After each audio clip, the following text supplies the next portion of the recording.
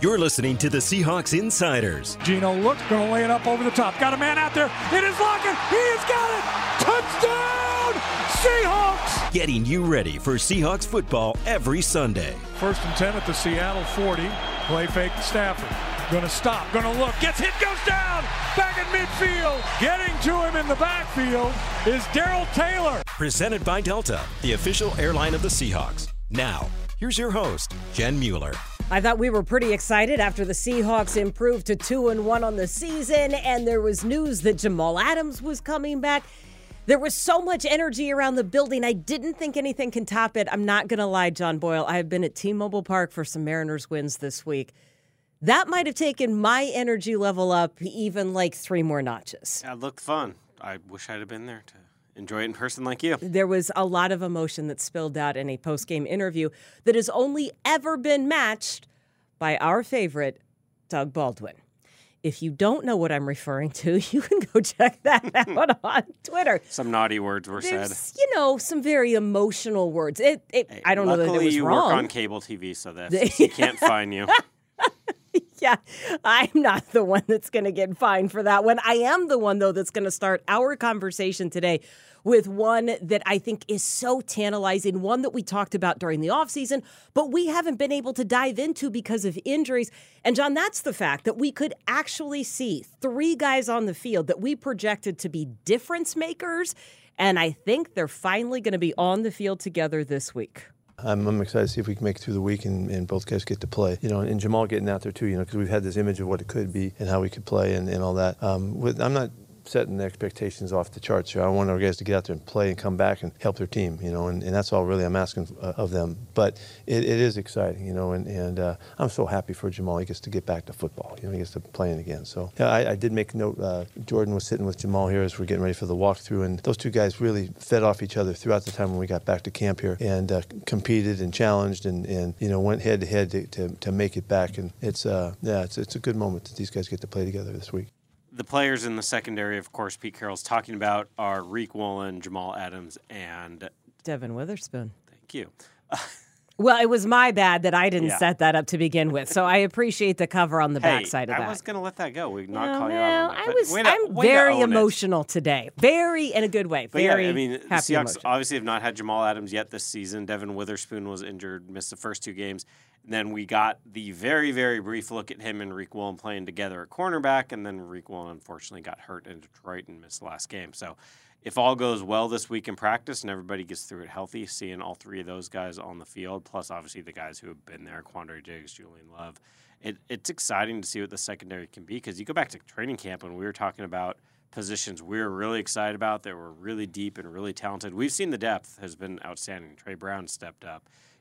Artie Burns has stepped up with Kobe Bryant hurt. So the depth has been awesome, but to finally get all those kind of big-name guys out there at once is going to be cool. Well, and there's a lot of curiosity. Yeah. There's curiosity. What's it going to look like? Exactly. Where are they going to line up? I know the phrase big nickel was brought up earlier this week in a few conversations I was a part of. Big nickel would be 3 safeties. 3 safeties instead of a 3rd cornerback in that nickel role. I think we'll see some of that. I think we'll see some dime where you have Jamal Adams maybe in the box, almost like a linebacker. That was a look when you go back to last year, we only got 1 game to see it, but that was something they were doing a lot of with Jamal Adams, of him essentially playing linebacker. So I think they'll do a lot of different things. We'll have to wait and see what it looks like. And I do think that there's some opportunities given who the opponent is this week, right? And the Seahawks aren't going to overlook anybody, but when you take a look at the numbers, Daniel Jones, the Giants quarterback, has been under a lot of pressure. That offense just not functioning the way that they anticipated. They've dealt with a lot of injuries across the offensive line. They're going to be playing with their 4th different offensive line combo this week. At least that's what's projected at this point.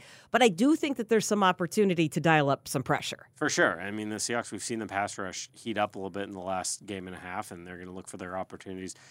You mentioned the injuries. That line has been beat up. They're not going to get a lot of sympathy from Seattle, which was missing 3 starters last week on the line and could be again this week. So we'll have to wait and see what it looks like in terms of their line and who plays, who doesn't. But, yeah, I think, getting Jamal going on the pass rush would be great for this defense. That's something he does very well. Well, and you cannot overlook the fact that Daniel Jones is a dual threat quarterback. Even if the numbers are not close to where he was last year, he is a guy that you got to keep an eye on. He is a true dual threat. I mean, you look at the start of our season, we've seen 3 pocket guys. This is different, and he has the dynamics to really break you, because he doesn't just get out and make some yards. He can make big yards. He's got really good long speed, and he can be a factor. So and they know it. We see it in their run style. They're using him in the running game too. So we know that they respect that, and that's part of it. So it's a different challenge for us this week. Yeah, the Seahawks run defense obviously has been fantastic this year, but this is a new wrinkle they have not yet seen of a quarterback. I mean, look, every quarterback can scramble occasionally. We've seen guys pick up yards here and there, but a guy who they're going to call run plays for, and he's going to be, fast, physical runner. So that's a good test for the defense. I was talking to one of the writers out there for the Giants, and Daniel Jones barely ran last week, even with Saquon Barkley out. And he made it sound like, that's not something they want. And, I think we're going to see a lot more running out of the quarterback this week as they try to get him going. Well, and part of this is the pressure that he is facing, right? Like, when you take a look at these numbers, and again, changes on their offensive line, as you said, they're not getting any sympathy. He's been under pressure on 46% of his dropbacks. And when you look at how many pressures they've allowed, 27 of them have come in under 2 seconds. John, do you know what that means? It means you got no chance. You got no chance. They're untouched. Like, you couldn't even chip a guy. You couldn't even put, 27 times. To me, that's a communication issue, right? That's not a talent issue up front. We're just not picking up the guys that are coming across. Think about how many times Geno's been under pressure in a similar situation where you've got fill-in tackles playing. I think it helps to put into perspective how ready to go those guys were. The fact that Geno has still had time to make plays downfield, right? The one I just saw this morning is look at Aiden Hutchinson's numbers over 4 games. The amount of pressures, all that, they just off the charts every game except one. Yeah. He had a very quiet game against Seattle. So good on Jake Curran. Yeah, and Detroit's win on Thursday night puts into perspective the Seahawks win in Detroit. And I'm going to be curious to see what happens after this one, because one of the things that Giants fans will point to, or maybe some of the writers, and again, New York is a very different environment, so their conversations are much different, but they look at those offensive numbers and they say, well, you've also played the Cowboys and the Niners, two of the best defenses. So I think, John, one of the questions we're going to be able to answer is Seattle one of the good defenses? Yeah, right? Like 3 weeks is still a small sample size. I think they're trending in the right direction for sure. I mean, look, the pass numbers, the third down numbers have not been great, but when you start with that run defense, which was the big issue last year, and you're playing that good week after week, we've seen things start to improve with the rest of the defense. The pass rush is getting better. As Pete Carroll referenced, it's kind of that pass rush coverage working together because, look, I'm not saying Devin Witherspoon alone fixes things, but, man, every time they throw the ball near him, he is right there. And when you get that kind of sticky coverage, and we'll see, hopefully, again, Reek Woolen back, Jamal Adams will help in a lot of those zone concepts and coverage. Like, once they start covering a little better, and I think they're already trending that way, I think this defense is going to start to look a lot better. You mentioned Devin Witherspoon. He led the team in tackles in Week 3. The Seahawks have had 3 different players that have led the team in tackles. We talked about that with a couple of players, but what do you think that means? What does that indicate? Sometimes it's just week to week schematically what's going on with the other team. But as Bobby Wagner talked about, it's like they got a lot of different dudes who can step up and make plays. I mean, for Bobby Wagner or Jordan Brooks to lead the team tackles is kind of what you would expect, and that's where it should be. But, man, for Witherspoon to do that, look, usually if a cornerback has 11 tackles, you're like, yeah, he's getting picked on, and he's tackling dudes downfield after they caught the ball. And that was not the case. He was stepping up, making tackles near the line of scrimmage, run support, short little dump-off passes where he's getting the guys near the line of scrimmage. He was really good. And as if we needed any more evidence or proof that this guy is a dude, remember, that Super Bowl team was back in the building. And I heard some of those guys having conversations. And KJ Wright brought it up this week that he and Cam were talking about Devin, just in watching him and how he walked out onto the field. And said there's an obvious swagger and pointed to Devin as being the guy that could have played on that 2013 team, which I thought was interesting before they actually watched how that game played out. Interesting. Yeah. He seems like he's got something special. He is an instinctive player. He is a hard hitter, and he has made a difference in the defense. So is Julian Love. He was one of those guys that led the team in tackles one week. He gets a chance to go back home, but the Seahawks are glad he's in a Hawks uniform. First off, Julian's brought a lot of really good stuff. Really bright leader, terrific effort guy, helps guys around him. Has been making plays, knocking balls down, and doing stuff for us. So he's off to a great start with us. We haven't talked yet about going back specifically, but that's coming up. It's always a challenge, when you play for the place that you're returning to. It's always can be a challenge. Guys take it differently, so we'll talk it through. I think he's in pretty good shape. He's heard us talk to other guys, about the same kind of situation. So I think we'll be all right. Yeah, this is a guy who spent his first 4 years for the Giants, really established himself as a very good player, a starting caliber player. So probably a big deal for him to go back home. We're going to hear from him later today about it. But, with him, this ties back to the Jamal conversation. I'm really curious to see how his role changes, if it does, how they use those three guys together. This goes back to, March when Pete Carroll was asked about it, and he was very clear, no, we want to see all three of those guys on the field a lot. This is not going to be a case of we're just doing a little sub package with three safeties. I think it's going to be a pretty big staple of this defense.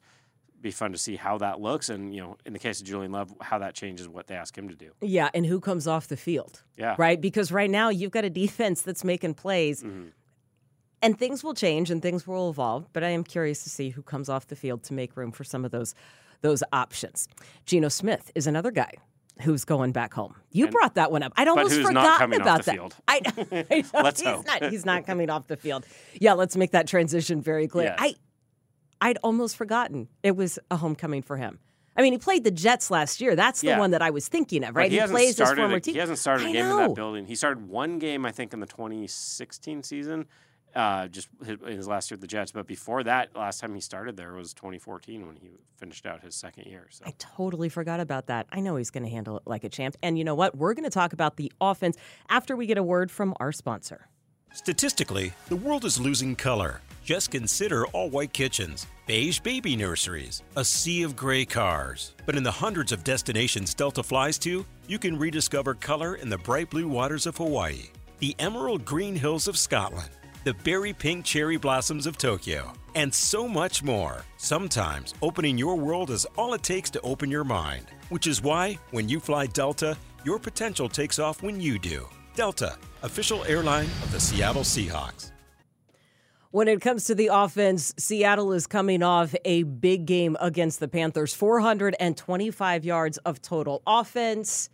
And yet, I don't know that Pete was as excited about that run game as I anticipated. That actually surprised me a little. It's like the question was he rushed for 146 yards. Kenneth Walker's offensive player of the week, and he's kind of we're not there yet. Yeah. I will be honest, that was my question, and I was a little bit surprised by the answer on that one. But Geno continues to move the ball down the field, and really I think the Hawks have found one of his great strengths. He's really done well with play actions.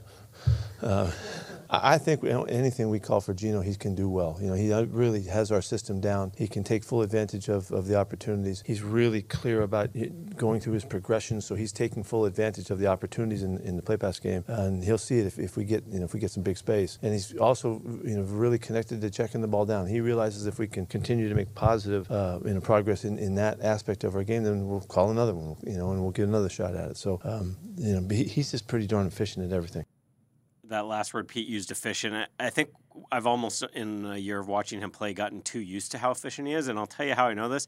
He went 12 for 13 in the second half, and I didn't even realize. He did? Yeah, 12 for 13, 100, I can't remember the yardage with the touchdown. I knew he was playing well in the offensive zone, but I wasn't watching that. I wasn't watching that thinking, man, Geno's on fire. Because it's when he's had that, just completing so many passes all along. But get to the play action conversation, I think that's going to be a big weapon this week because of how aggressive this Jets front is. They'll blitz like crazy, and they come after you. So play action's a really good way to kind of try to neutralize that a little bit. Yeah, it is interesting when you look at the Jets and how they employ the blitz. There is only one team that blitzes more than the Giants do, and they are blitzing 56% of the time, but they're not getting home.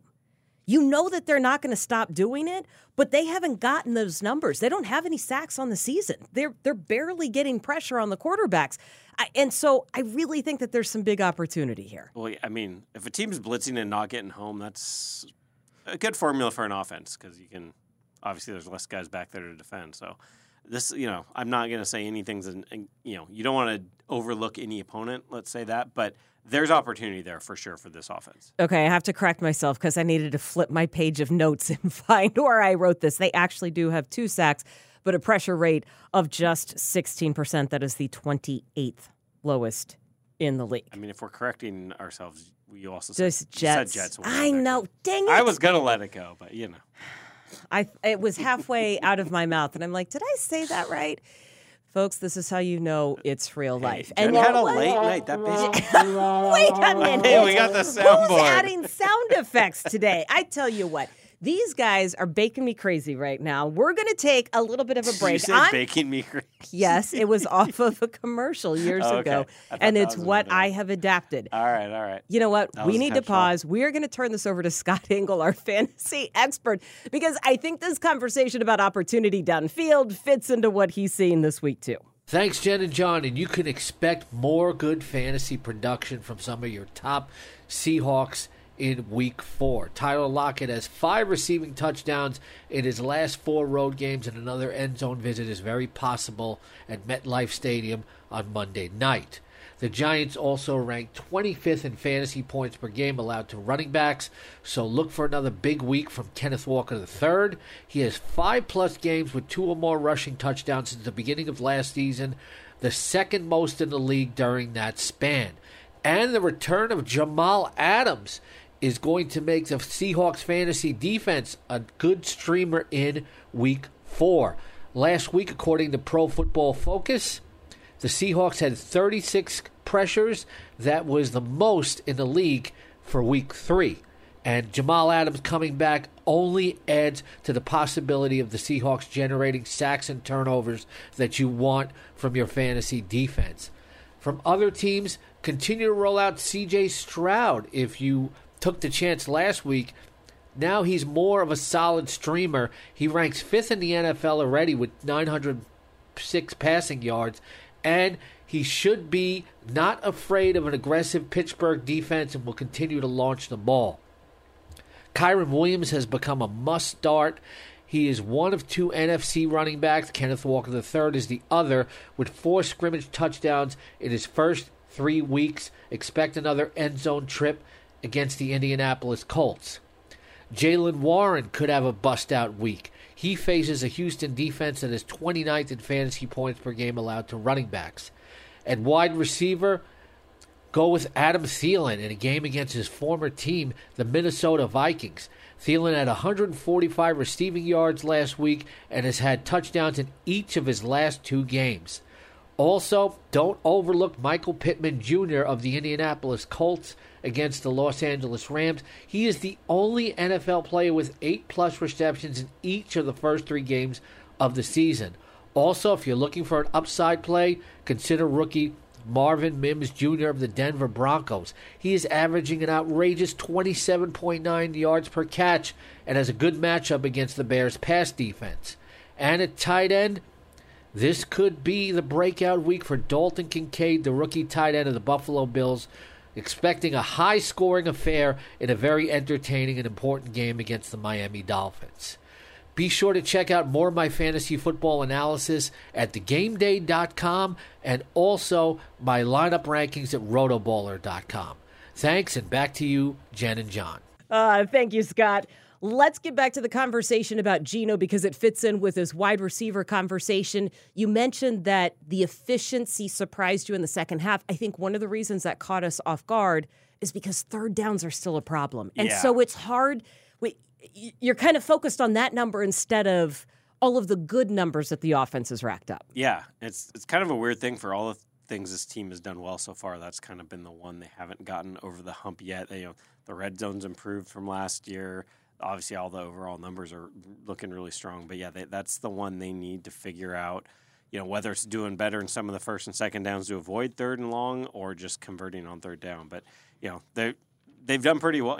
37 points in 2 straight games. There's a lot to like about that. But over the course of a season, you got to get that number up on third down. Yeah, and it has not just been this year. That's been a trend over the last few years. I know part of that is keeping first and second down reasonable, but Seattle's got good numbers on those downs. Yeah. It's just been a problem on third down.